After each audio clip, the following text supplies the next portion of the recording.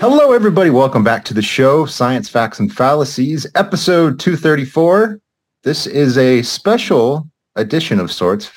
Of course, I'm Cameron English. I'm your host as always. I'm sitting in my office, as I always am, but my co-host here, Dr. Liza Dunn, is on the other side of the world, and you wouldn't know that. It seems like the Wi-Fi is holding up pretty well, despite the, 7,000 miles away or however far away you are, but how's it going? Don't you love science? Don't you love science? That makes this possible. It's just incredible to think because, 30 years ago, this would never have happened.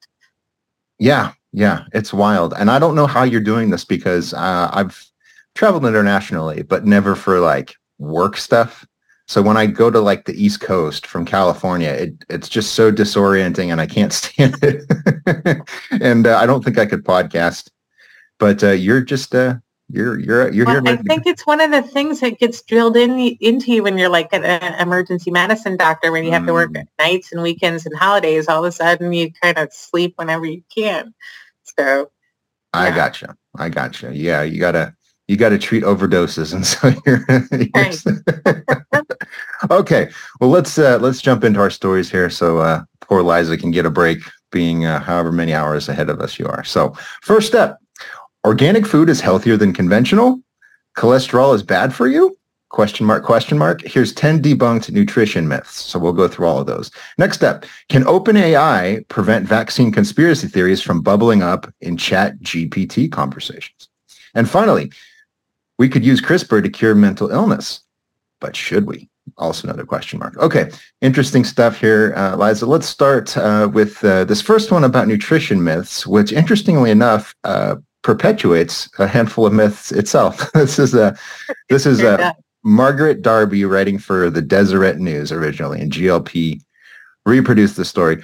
There isn't much to introduce here except to say this is a list of supposed myths about food and nutrition. And I think we can just go through these and then give me your feedback because you're the physician here. Some of these are good, but most of them are good. But there's a handful where I was like, I don't know about that one. So we'll get there. But let's knock these out. And if you don't have anything to say, that's totally fine. But this first one is a popular one. It's to lose weight, avoid carbs. And she goes through and she says pretty typical points that people are familiar with. But your brain runs on glucose. That's its primary or its preferred fuel source. So you don't want to cut carbs out of your diet because your brain likes glucose. And then she talks about the fact that there's lots of healthy carbs, slow releasing or low glycemic carbs like wheat bread. And you can have somewhere between 225 and 325 grams of carbs every day without any problem. And that's the gist of it. And I think this one is probably mostly correct. I think it's missing a little bit of context. But what do you think? A little bit of context. I think, is this the one that says that that white bread's bad for you? There's one that says white.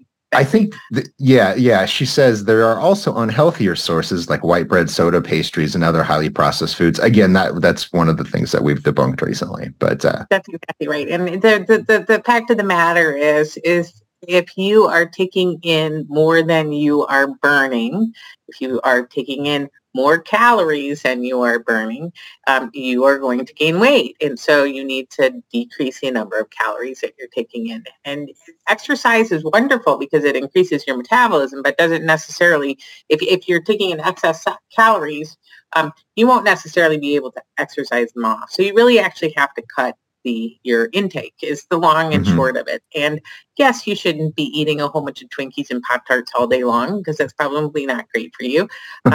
That said, if you have a balanced diet and moderation and everything, you can eat white bread and you can eat ice cream like we've talked about before.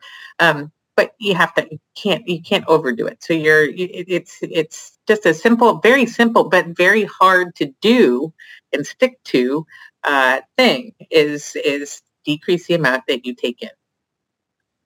Yes, it's really hard. I'm reminded of an article I read years ago by someone who, I don't know if it was a dietitian, someone who's in the low carb guru world. And even this person said, I used to eat this way religiously, but I would eat like a whole jar of peanut butter when I was first trying to lose weight. And that worked for a little bit, but then all of a sudden I was gaining my weight back again. And then he said, Well, yeah, it's because I was eating, I don't know how many calories are in a jar of peanut butter, but I was eating like 900 calories in one one In sitting. You That's know, right. so yeah, I You think really you're. want to try to aim, if you're trying to lose weight, you really want to try to aim for under 2,500 calories a day, depending on your height. I mean, this is variable, right? The height Mhm. and weight and all that kind of stuff. But you really want to decrease the amount of calories that you're taking in, and maximize your exercise if you can. But don't go bananas on one diet or the other. It's a very simple algorithm. It's not complicated. It's just very tough to stick to. Yes, yeah, I think those are the things people get mixed up. Is the recipe, if you will, itself is very simple, but following it is really, really hard. And Especially I get especially like, if you like hot fudge sundaes, yeah, well, who doesn't, or like right? whatever your comfort food is, they're delicious. And I eschew the word addiction in this context. I think it has been abused very terribly, but nevertheless, I do think there is sort of a habit to your eating, right? So if it's a reaction to stress, or if you're tired, or if you're upset, right? There's all these other environmental factors that aren't like it doesn't make it a disease or anything like that. But I think this puts pressure on you. And I think that's what people screw up is they're like, well, it's not just a simple calories in, calories out. This isn't physics, blah, blah, blah. So it's almost like they're trying to come up with a scientific reason for, you know, why can't I Running eat their 12 whatever eggs? their particular diet Yeah. they have for sale is, right? Yeah. Yeah. These work. I mean, there's a lot of clinical research that shows you can lose weight on a low carb diet, but I think to the extent it works, and my own experience is that it fills you up, so Mm-hmm. you can eat, it's really dense food, right? So you can eat a little bit of protein and fat and go most of the day.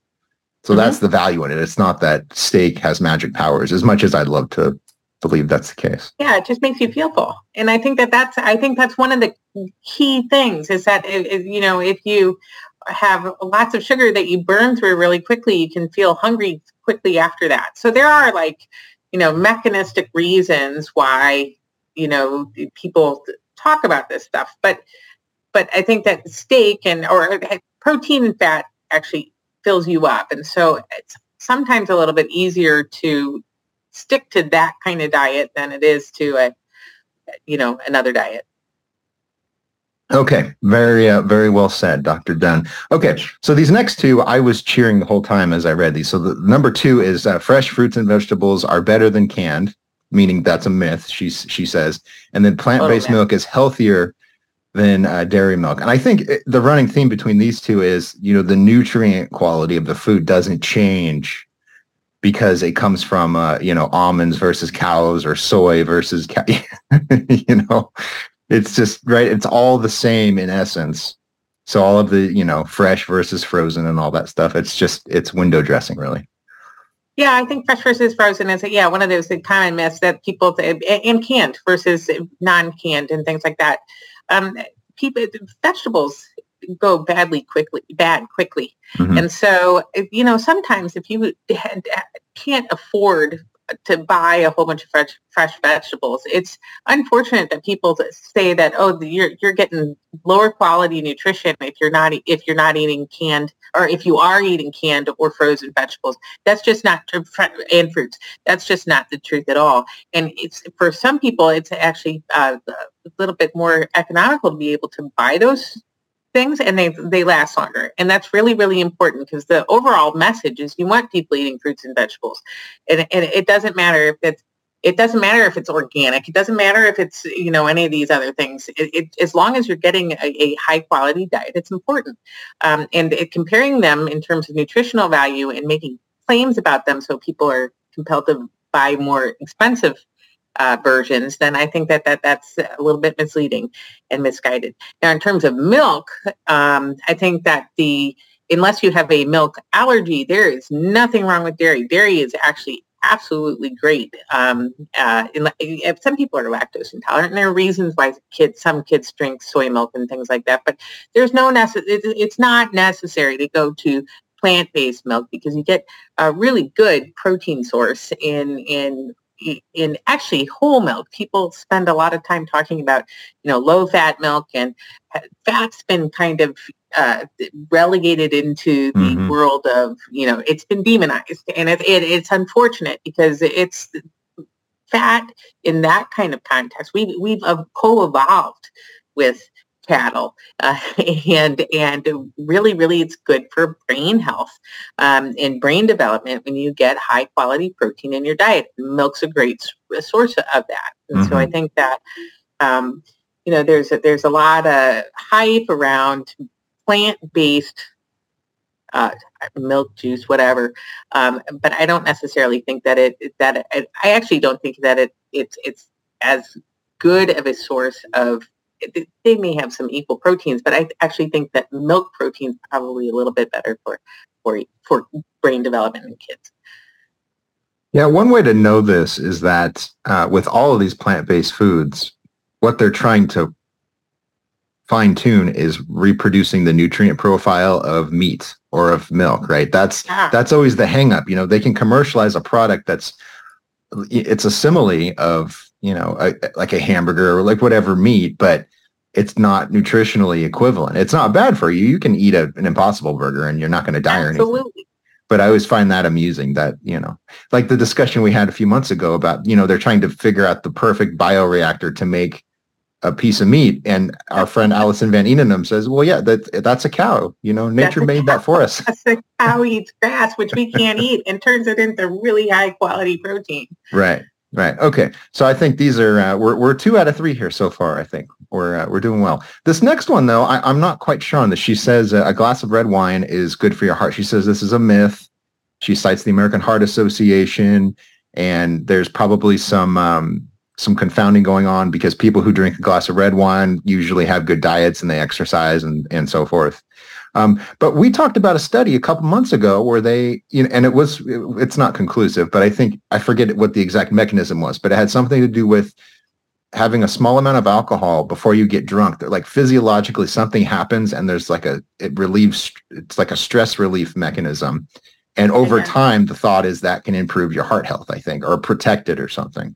Yeah, there's lots of mythology about alcohol and all sorts of things. So first of all, alcohol in anything in moderation is unless you've got a physiologic reason why you can't tolerate it, is probably okay. And alcohol works on a receptor in your brain that is called the GABA receptor. And GABA is the main inhibitory neurotransmitter in your brain. And so if you think about it, we're all on a spectrum between seizing and coma, and our neurotransmitters in our brain keep that in balance. And you can take things that will enhance some of those effects. So alcohol has a sedative effect, like GABA has a sedative effect. It makes you relax, right? So if you're in a high stress environment and you have a glass of wine, it activates this receptor, and the receptor kind of makes you relax. It actually physiologically introduces a negative charge, a chloride goes into the cells of your brain, and chloride's negatively charged, and so you kind of just relax. Now, if you do that way too much, you'll go into an alcohol-induced coma, right? If you do that chronically, your brain will say, oh my gosh, I'm spending too much time in a comatose state. I'm going to downregulate those receptors and upregulate the excitatory receptors in my brain. And so that's the mechanism of tolerance.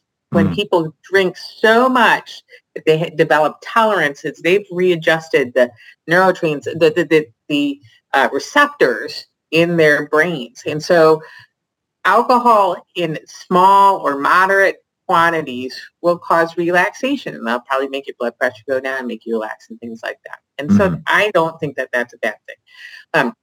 There are people, I think the Biden administration said something about wanting to have 2 beers a week, which has gotten everybody all wound up on Twitter. I don't think it's necessary to go to that extreme. But by the same token, you want to do everything in moderation. I don't think it's probably healthy to have, multiple drinks a night either. So the heart health claim also comes from this study that was done probably years ago, talking about resveratrol being heart healthy. And so then all of a sudden that was an excuse for people to like you'd have to down gallons of wine to have that actual effect. But it's an example of, like a trace amount that's actually in there. With large amounts, it's actually beneficial. It's kind of like the reverse of all of the pesticide things, right? Right. So you have to drink gallons to get there, but it's probably not healthy to drink that much. You'll get a cardiomyopathy if you drink that much. Right. So you get alcohol poisoning before you That's right. receive the benefit of resveratrol, or however you say it. Yeah. So yeah, if you shotgun past Blue Ribbon, you're doing that because you have a problem, not because you care about your heart health. Okay. That's right. I think we sort of covered this already. High cholesterol foods are bad for you. I think that goes to the saturated fat issue you were talking about a minute ago. Yeah, well, no, I think this is actually one of the most interesting things to me in this top 10 list, because the physiology behind the way your body manages cholesterol is really fascinating. Your liver makes the most cholesterol, right? And your liver, you need cholesterol. You need cholesterol for hormone synthesis. You need cholesterol for bile acids, which make you absorb fat. You need cholesterol for cell membrane fluidity and a whole lot of things. And so your liver is actually the biggest manufacturer of the cholesterol way outside of your diet. And where you get in trouble, so you've got lipoproteins that carry cholesterol around your body, and some actually take it from the liver to the organs that need it for synthesis. And then other ones, so those are LDLs, right? And then and VLDLs, and then the HDLs, which are people say are good cholesterol, actually pick it up from the periphery when there's too much floating around and bring it back to the liver. So the liver actually self-regulates the amount of cholesterol that is made. And so your diet, even though people make the claim that you shouldn't be eating eggs and you shouldn't be eating these things, your diet actually has a fairly minimal effect overall on the amount of cholesterol that your liver makes. Now, there are familial types of hypercholesterolemia where you don't want to necessarily be taking an extra if you don't have to, this, that, and the other. Once again, everything in moderation. But your liver has LDL receptors on it. So we think of LDL as a protein that carries around cholesterol and drops it off in places where you need synthesis. Now, if you've got too much LDL carrying it around in the bloodstream, you can wind up getting oxidized cholesterol that accumulates underneath the lining of the blood vessels and then starts making atherosclerotic plaques. HDL and you get macrophages, which are white blood cells that are full of cholesterol, and then you get a pro-inflammatory state, and that's where you get into your cardiovascular risk, right? So HDL cholesterol is important for getting that extra cholesterol out of those cells and out of the periphery and bringing it back. And LDL, if you've got a lot of floating around, it binds to its own receptor on the liver, and it actually turns the production of more LDL off. So your body is finely tuned to decreasing the amount of cholesterol that's out there. Now, if you've got really high cholesterol, you'll want to take a statin and make your liver stop producing it, right? It blocks the synthesis of it. But outside of that, and you want to do that because you want to make sure you are at high risk for cardiovascular disease. But it's a fascinating mechanism, the way your body manages its own cholesterol. And so I think that dietary cholesterol doesn't really impact anywhere near as much as we used to think it did. Yeah, the whole history of that, I forget what it's called. but Ansel Keys and all of his followers, this idea that saturated fat and cholesterol are uniquely harmful. And I remember in the 90s, right, everyone was like, well, you can have cookies as long as they're low fat. Low fat. Well, that was the label on everything. It's low fat, low fat, low fat. And I don't think that a low fat diet really actually, you don't want a super high fat diet, but you don't want a low fat diet either. Because when we think about low fat diets and everybody's then inhaling carbohydrates and they're actually making more fat. Because if you have extra carbohydrates, you wind up actually, if you have way, way, way too many carbohydrates or you wind up needing to store it somewhere, right? And so what you do is you put it into adipose tissue. So once again, protein and fat in moderation make you feel fuller, I think. And I think so if you have a balanced diet, that's what matters. Yep. Always back to that boring, non-sexy advice that you have to be responsible and use your agency when it comes to diet. Okay. Let's see. A couple other of these stuck out to me, of course. The one that, that we would probably go on about for hours is this idea that organic food is more nutritious. I'm not sure exactly why people think that. Like, I think there's just, like, in their heads, normal food is grown on these evil corporate farms and they put black magic dust that actually lowers the nutrient content or something. But the only reasonable hypothesis that I've heard is that, you're exposed to more pesticides, you're exposed to some kind of bad chemical. And over time, it has an endocrine disrupting effect, and pretty soon your babies are born blind and illiterate, and right. It's something like that. It's a wonderful marketing scheme for selling very expensive food. Right. Is what it is. Right. Just like low fat, just like all of the other non-GMO, all of that stuff. If you think about it, actually, one of the beauties of GMO is that you can actually ratchet up the nutrient content in things if you really, really try to, like golden rice, for example. So, but yeah, that's an unfortunate myth that is, once again, a marketing effort. And I personally, I probably shouldn't say this, I personally don't buy organic food because I sort of feel like it's a racket. Yeah, it is. It's funny. I'm glad my son is getting older, so I don't have to buy as much of it anymore. But if any grocery store, at least here in California, the entire children's section, all the vegetable pouches, all the baby purees, it's all certified. It's either non-GMO project or it's the companies themselves that they've cooked up their own silly non-GMO or organic scheme, and then they charge you an extra $1.50. Per serving of the product. It's infuriating, because I do this podcast and I go shopping and I'm like, I'm paying an extra $12 for nothing. For my baby's food. Yeah. It's absurd. Okay. So I think we're pretty done with that one. Okay. This myth number 9, this low calorie, non-nutritive sweeteners are healthy. I think even the wording of this is wrong, because it's not that they're healthy. It's that they prevent you from taking in things that are unhealthy in large quantities, right? So we've talked about this too, but I've actually, because this is a pet peeve, because I love diet soda. There's my bias, everyone. I have a conflict of interest. I love Coke Zero, and I'm not going to apologize. But I've looked at the research on this, and what you find when they do the clinical studies, they take overweight people and they switch nothing about their diet except their soda intake or their beverage intake. And when you substitute in Diet Coke or whatever, sucralose or aspartame sweetened thing, they lose weight, and they keep it off from anywhere between 2 and 3 years, as long as they follow them after the trial is over. So all of this silliness about your gut microbiome or, it stimulates insulin production. Those are interesting mechanisms, but it doesn't happen in the real world when you do well-designed clinical studies.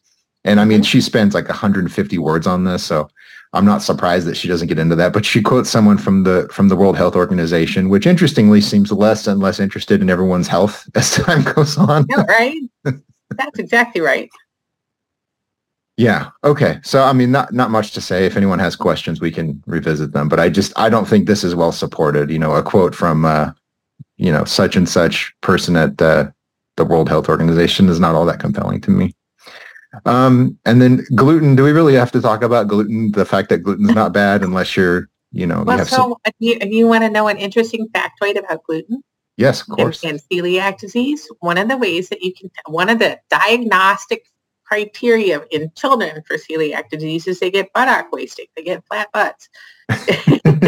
and that's one of the tip-offs that there's something wrong with gluten intolerance. So so yes, you hear all these other kind of dermatitis and all this stuff and grown-ups and all sorts of hype about it.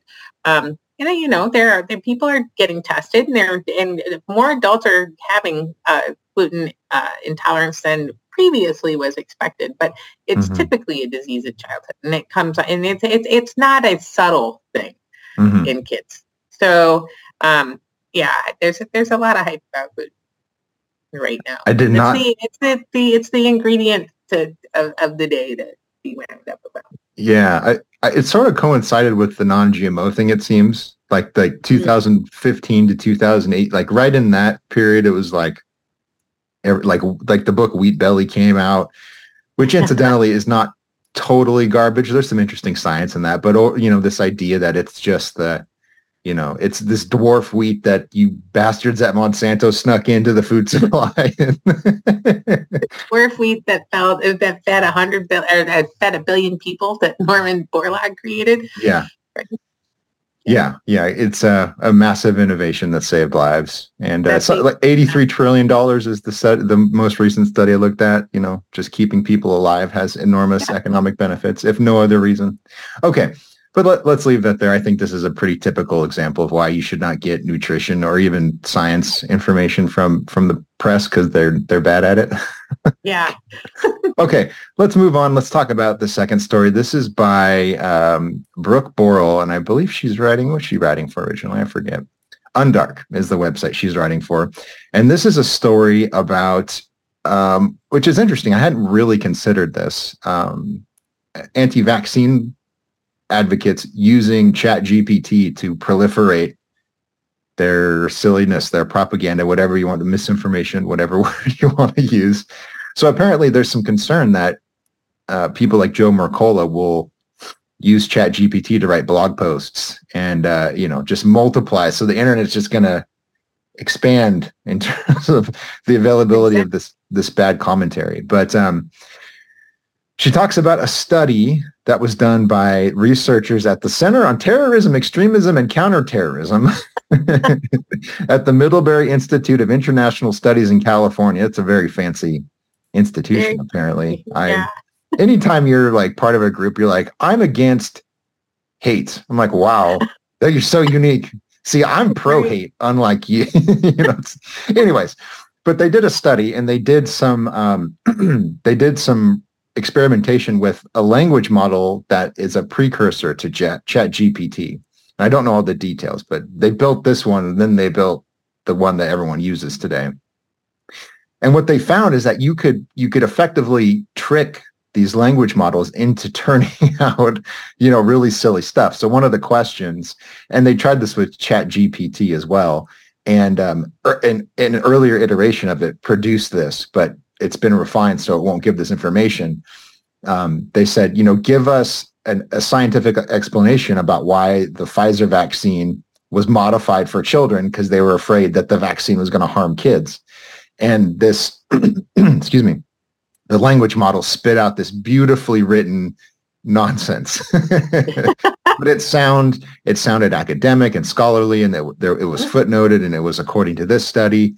Right. And so over time, OpenAI, which is the company that owns and operates ChatGPT, they fixed that. And so it's harder to coax these silly answers out of it. And then Borrell goes on to talk about how in most of the article, it's just a conversation she had with ChatGPT, asking it about how it filters out misinformation and what it thinks about vaccines. And it's pretty fascinating because it's not sentient. It's just it's a really advanced Google search engine is what it is, right? So we feed it all this information and then it just spits out the answer that correlates with the information it has. I think it's going to give Google a run for its money, actually. Yeah.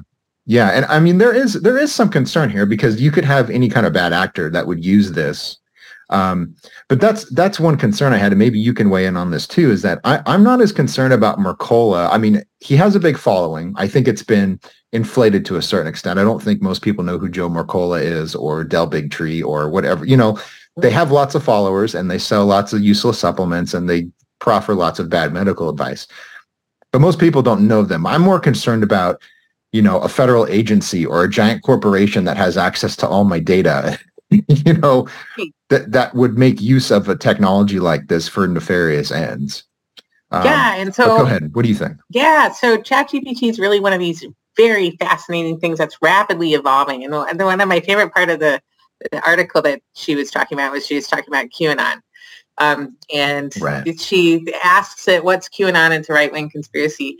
And I just think that QAnon is probably the biggest troll, bipartisan troll. I think it is like somebody who's like, okay, let's see how many people we can get wound up in how many ways. Yeah. And so it's like the left and the right are both wound up about QAnon. So I think it's pretty fascinating.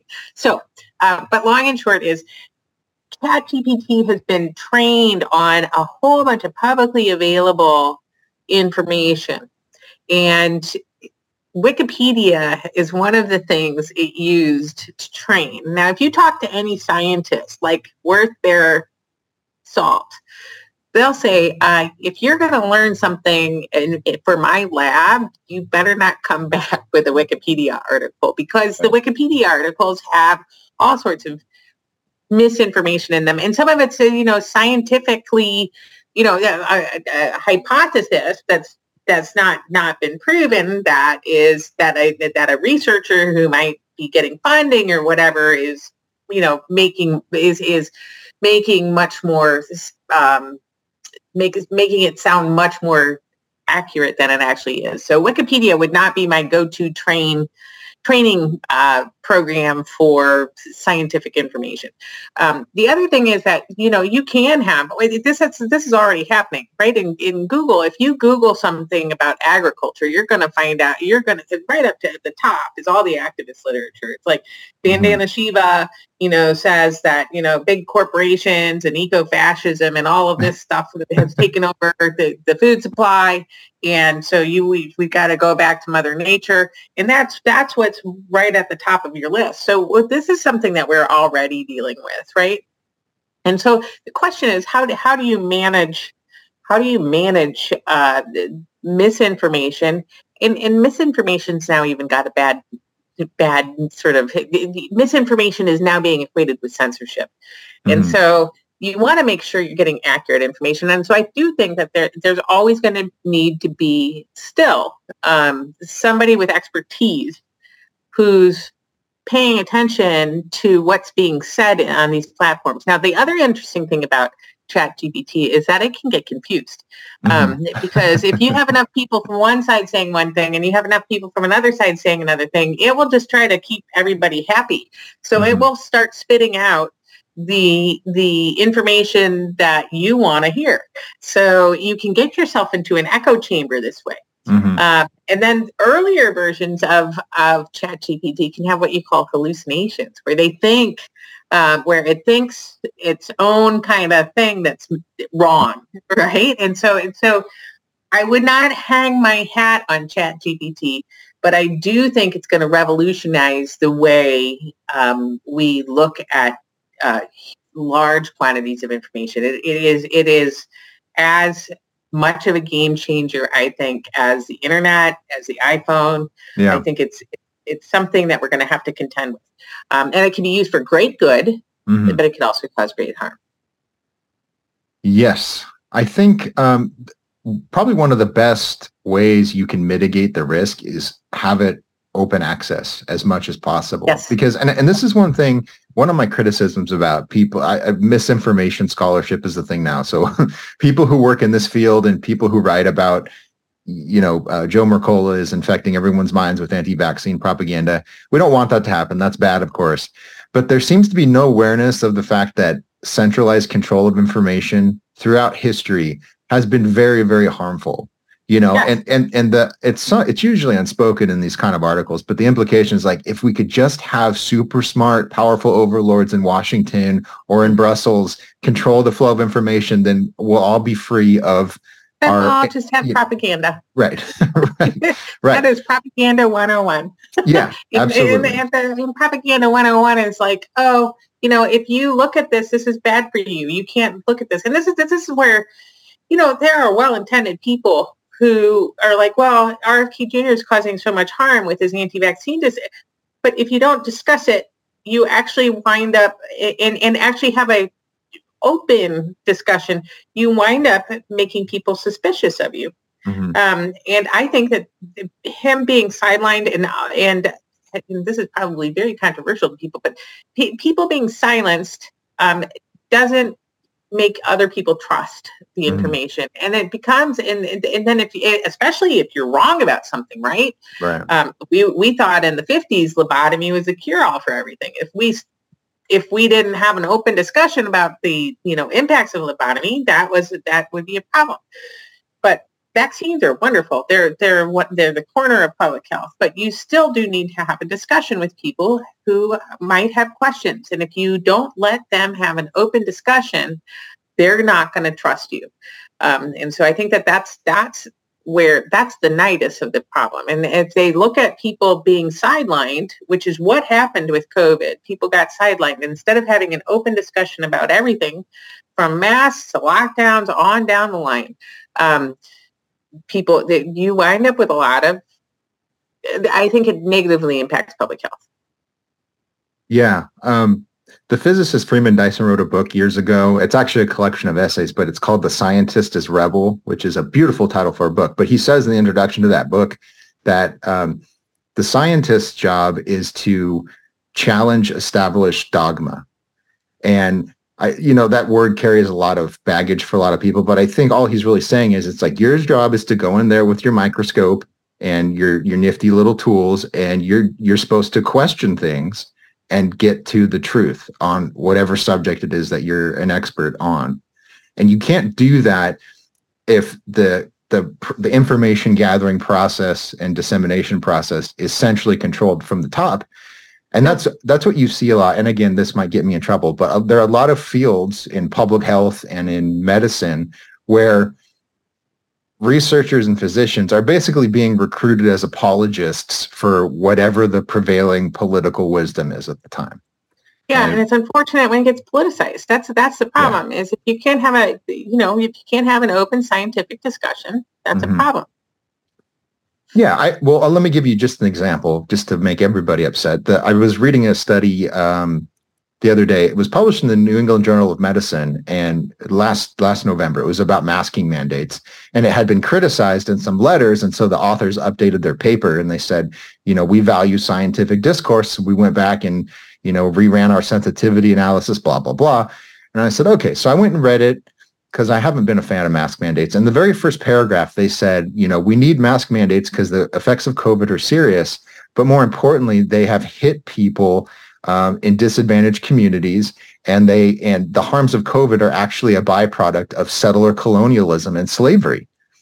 And it's the first paragraph. So I approached the article and I was like, I'm going to read this with an open mind, and I'm not going to, cast judgment before I actually look at it. And in the very first paragraph, it's like, you're an epidemiologist. Your work has nothing to do with colonialism or slavery. It's a whole nother discussion. But just the fact that you felt obligated to morally preen about how you're against slavery, it's like, wow, you too? Me? That's funny, Yeah, yeah, and it's polarizing. It's polarizing. Yes, everybody I know is against slavery. Mm. You don't have to state that, right? Anyway, long and short is, yeah.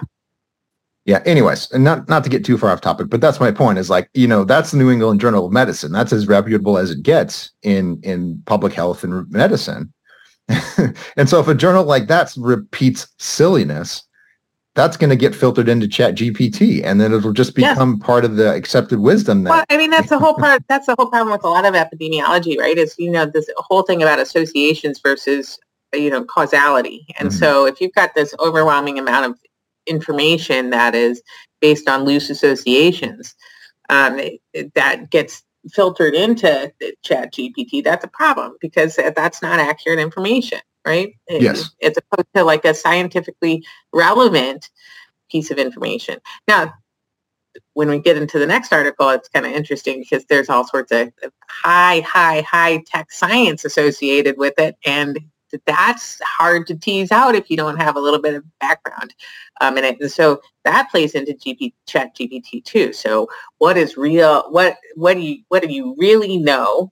And what are you making claims about? And you can use all sorts of fancy scientific testing and language and stuff like that to make it sound like you're very, very robust, but you may not be.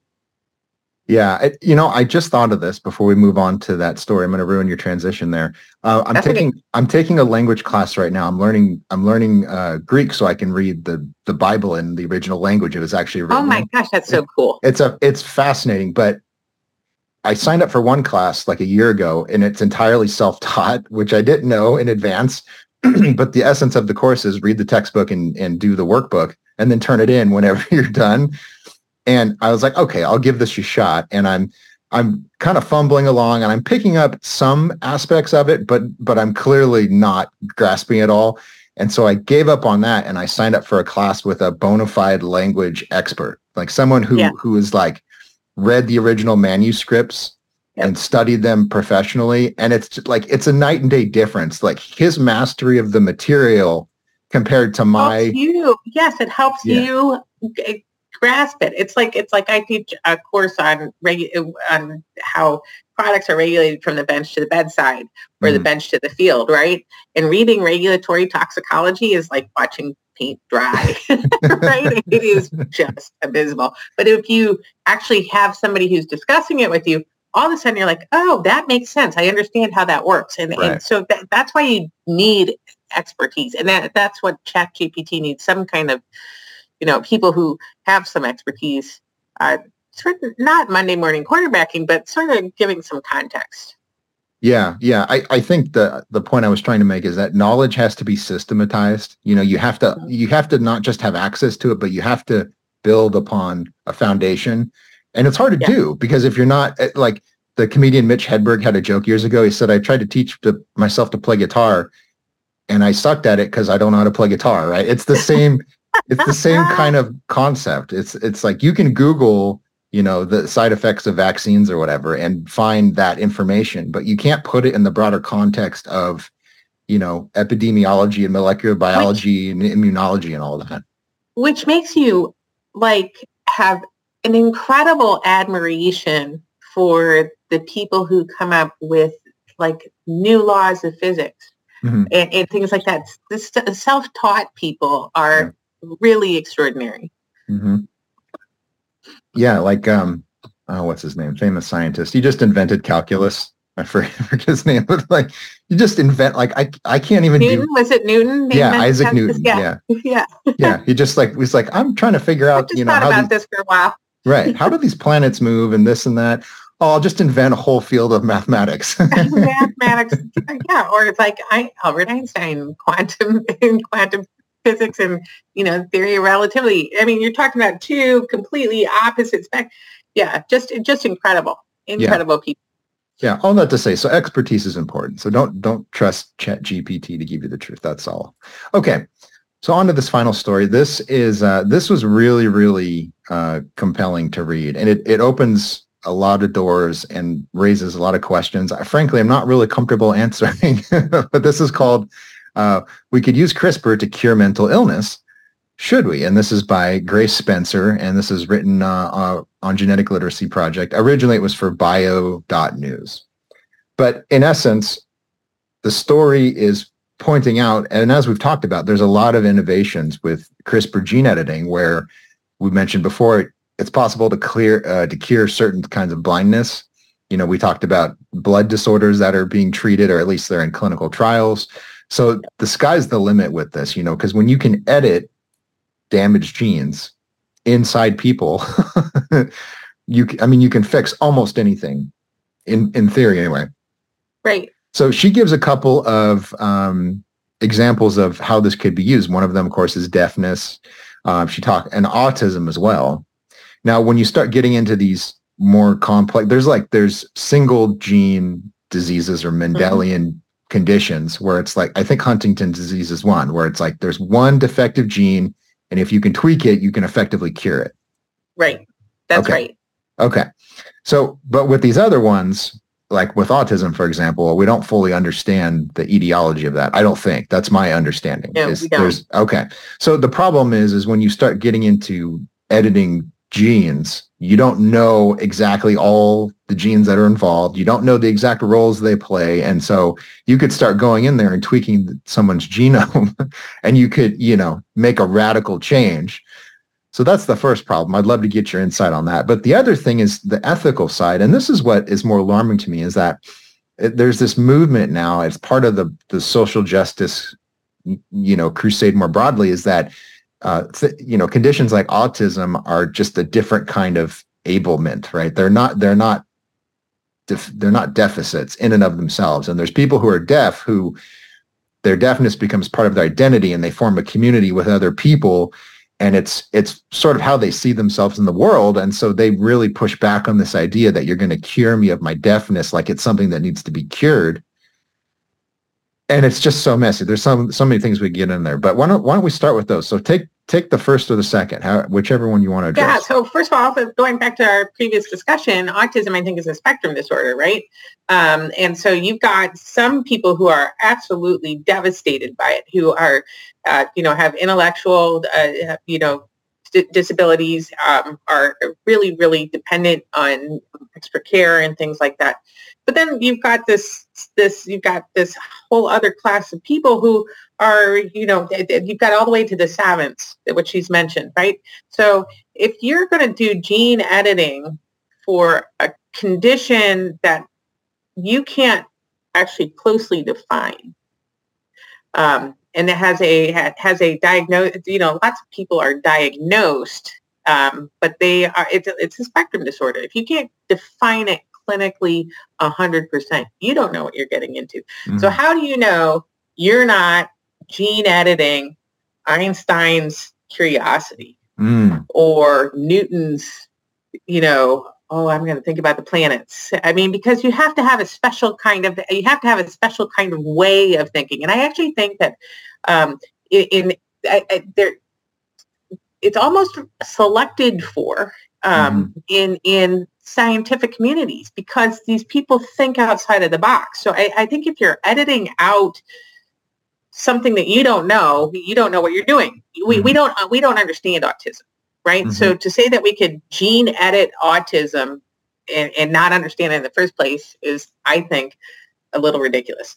So that's one. The other thing is she talks about the amygdala in the brain, and specifically targeting parts of the amygdala. So people have no idea what the amygdala does. They know that and the amygdala gets blamed for everything. So if you think about the amygdala, it is really a relay station in your brain that takes your brain from the fight or flight survival lizard brain back the lower parts of your brain that are basic for your everyday survival in life. And it relays information from that part of the brain to your frontal cortex, right? And your frontal cortex is where your executive function is. So you make more sense of information that way, and you regulate how you react to information that way. So you're not just spending your life eating and sleeping and running away from things, right? This is how you do your critical thinking. And so that when there's dysfunction in the amygdala, you wind up with a lot more kind of sort of fight or flight mechanisms, survival mechanisms going on. So it's associated with lability of emotion, of your emotions, anger, those kinds of things. It's tied to your limbic system.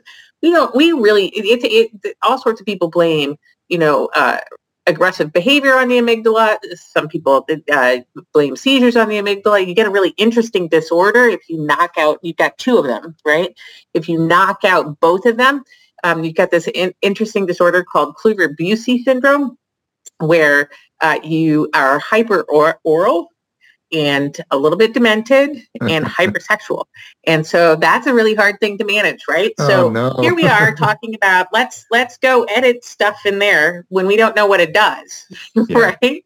I think that's probably, the brain is such a fascinating organ that is so complex with multiple neurotransmitters, multiple proteins, multiple interactions that we still have such a basic understanding of, that for us to be talking about gene editing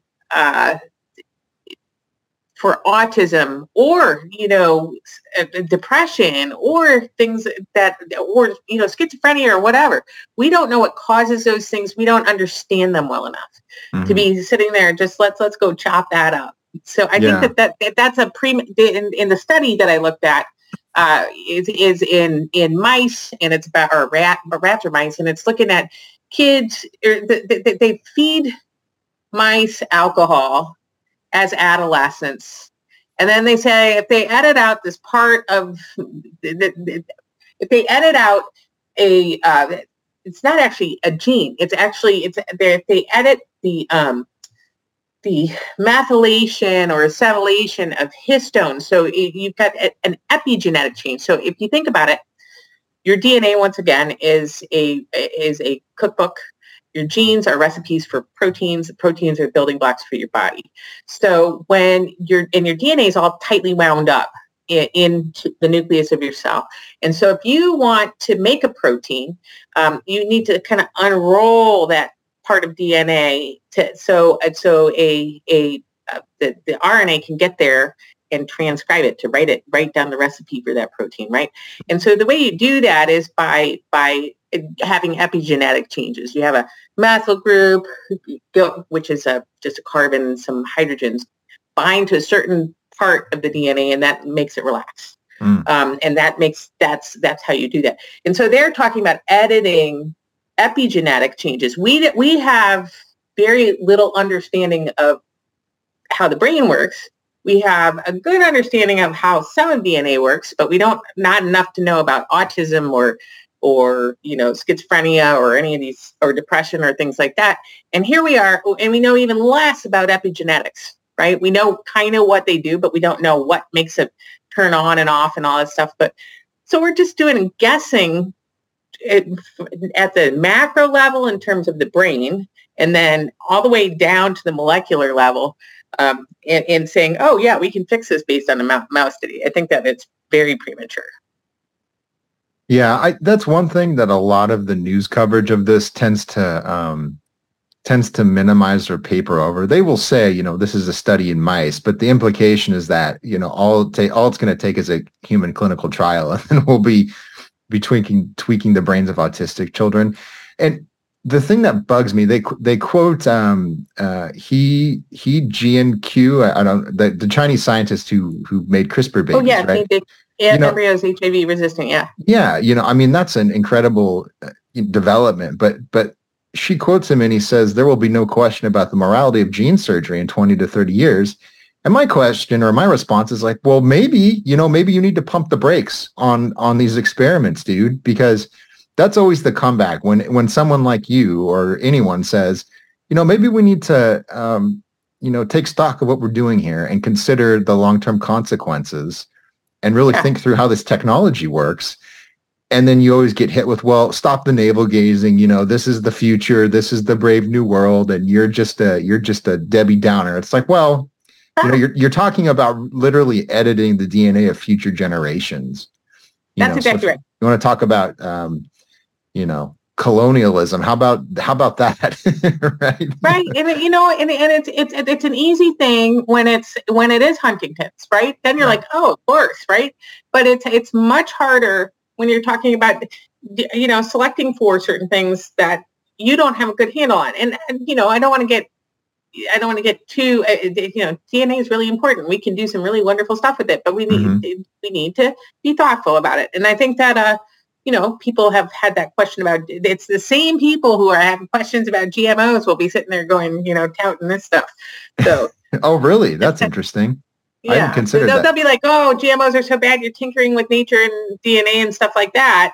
Right. And we've got like 30 years of experience with it. But they'll be like, oh no, let's fix autism. Yeah. So I don't know. Is that in the medical space? Is that, I imagine that's definitely in the medical space. Yeah, okay. That's definitely in the medical space. The medical space, the researchers in the medical community is very scared about pesticides, very scared about GMOs and stuff like that. And they work with GMOs all the time. All their mice are transgenic. So they just don't even think about it. But they will, go buy all organic and stuff like that. And I'm not saying everybody, but it's a fascinating kind of dichotomy to watch in the medical research world. Yeah, that reminds me. There's a legal scholar that I've interviewed several times. Her name's Dr. Barbara Billauer. She's a lawyer, but she deals with the legal side of bioethics. And she'll go to conferences, and it's really good. It's very scholarly work she does, where she talks about what we need to think about when we start talking about germline editing and editing people before they exist. Is that ethical, and what's the downside? And she goes to conferences with medical doctors who do this research. And she asked a question or something, and the doctor stood up and he said, "Oh, it's just a drop of blood out of your finger." And then we start doing all these wonderful things. And she's like, "Well, you're a man, so it's really easy for you to say that, but you're talking about things that involve, women reproducing and reproductive health." Yeah. And you're not even thinking about the implications of this because of your perspective, and that's just one example, but it seems to me there's a lot of hubris involved. I don't trust other people to use genetic engineering on food, but I can tinker with your embryos. I got this down. Right. I complain about epigenetic changes, in 3 generations of mice, with the trace exposure of pesticides. And here I am, I'm going to make epigenetic changes on people. Right. And it was interesting because I looked at some of the references in the article in the actual scientific article that they use. And in the actual text of the article, they said that it's shown in humans. And you look at the references, and it's not in humans at all. And I'm like, how did you figure that out in humans? Did you do brain biopsies on people? You're not doing brain biopsies on people. Right. So, yeah. Right. Hopefully there's no IRB would approve that. I hope not. No. Not unless you have brain cancer or something like that. Right. Yeah. I mean, that's the thing that's so concerning about all of this is that, and I'm not talking just about politics here, but as a society, we're sort of unmoored from anything, we're not really religious anymore. We don't have as a society, there's no consistent philosophical outlook. We have a lot of warring factions who have fundamentally different beliefs, So in this article, she touches on people who say, well, mental illness isn't a thing, right? This is just my identity and you're shaming me for my identity. It's not depression. It's just a different outlook on the world. So you have these folks, but on the other side, you have I don't know what to call them, but the techno champions, these people that are just obsessed with making the next best thing. Yep. So you have all of these disagreements and these fundamentally clashing worldviews. And the whole time this technology is moving forward. And that's what concerns me, right? It's not the technology itself might work fine, but if the wrong person, And if ChatGPT sees that science and takes it as real or kind of misinterprets it or gets enough of one opinion versus the other, you wind up getting this kind of stuff amplified. Yeah, it's crazy. I don't know. And I have even in my own thinking, there's competing ideas here. Because on the one hand, there, as you said, as autism is a spectrum, there's more severe cases than others. And I'm reminded of a colleague of my wife's. My wife's a teacher, and this other teacher had a very autistic student in her class, and he had to be removed because he was watching pornography in the back of the classroom. And then you can't do that. Yeah, exactly. But think about the parent that's has a lifelong time having to deal with that issue, and then also has to worry about what's going to happen when they're gone, right?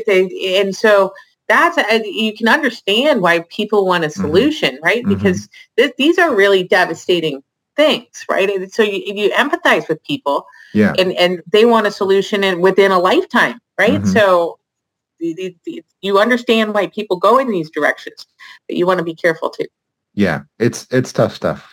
Again, no easy answer, but I guess we'll keep talking about it. What I'm concerned about is we'll keep having these questions and these discussions where we're like, I don't know, and then all of a sudden it'll just be here. It'll be sort of like, the whole transgender thing where it's like we never had a dialogue about whether it was wise to do this to kids or Yep. And she alludes to this in the story is that, this is just kind of a thing now at some medical schools. So they'll just do this.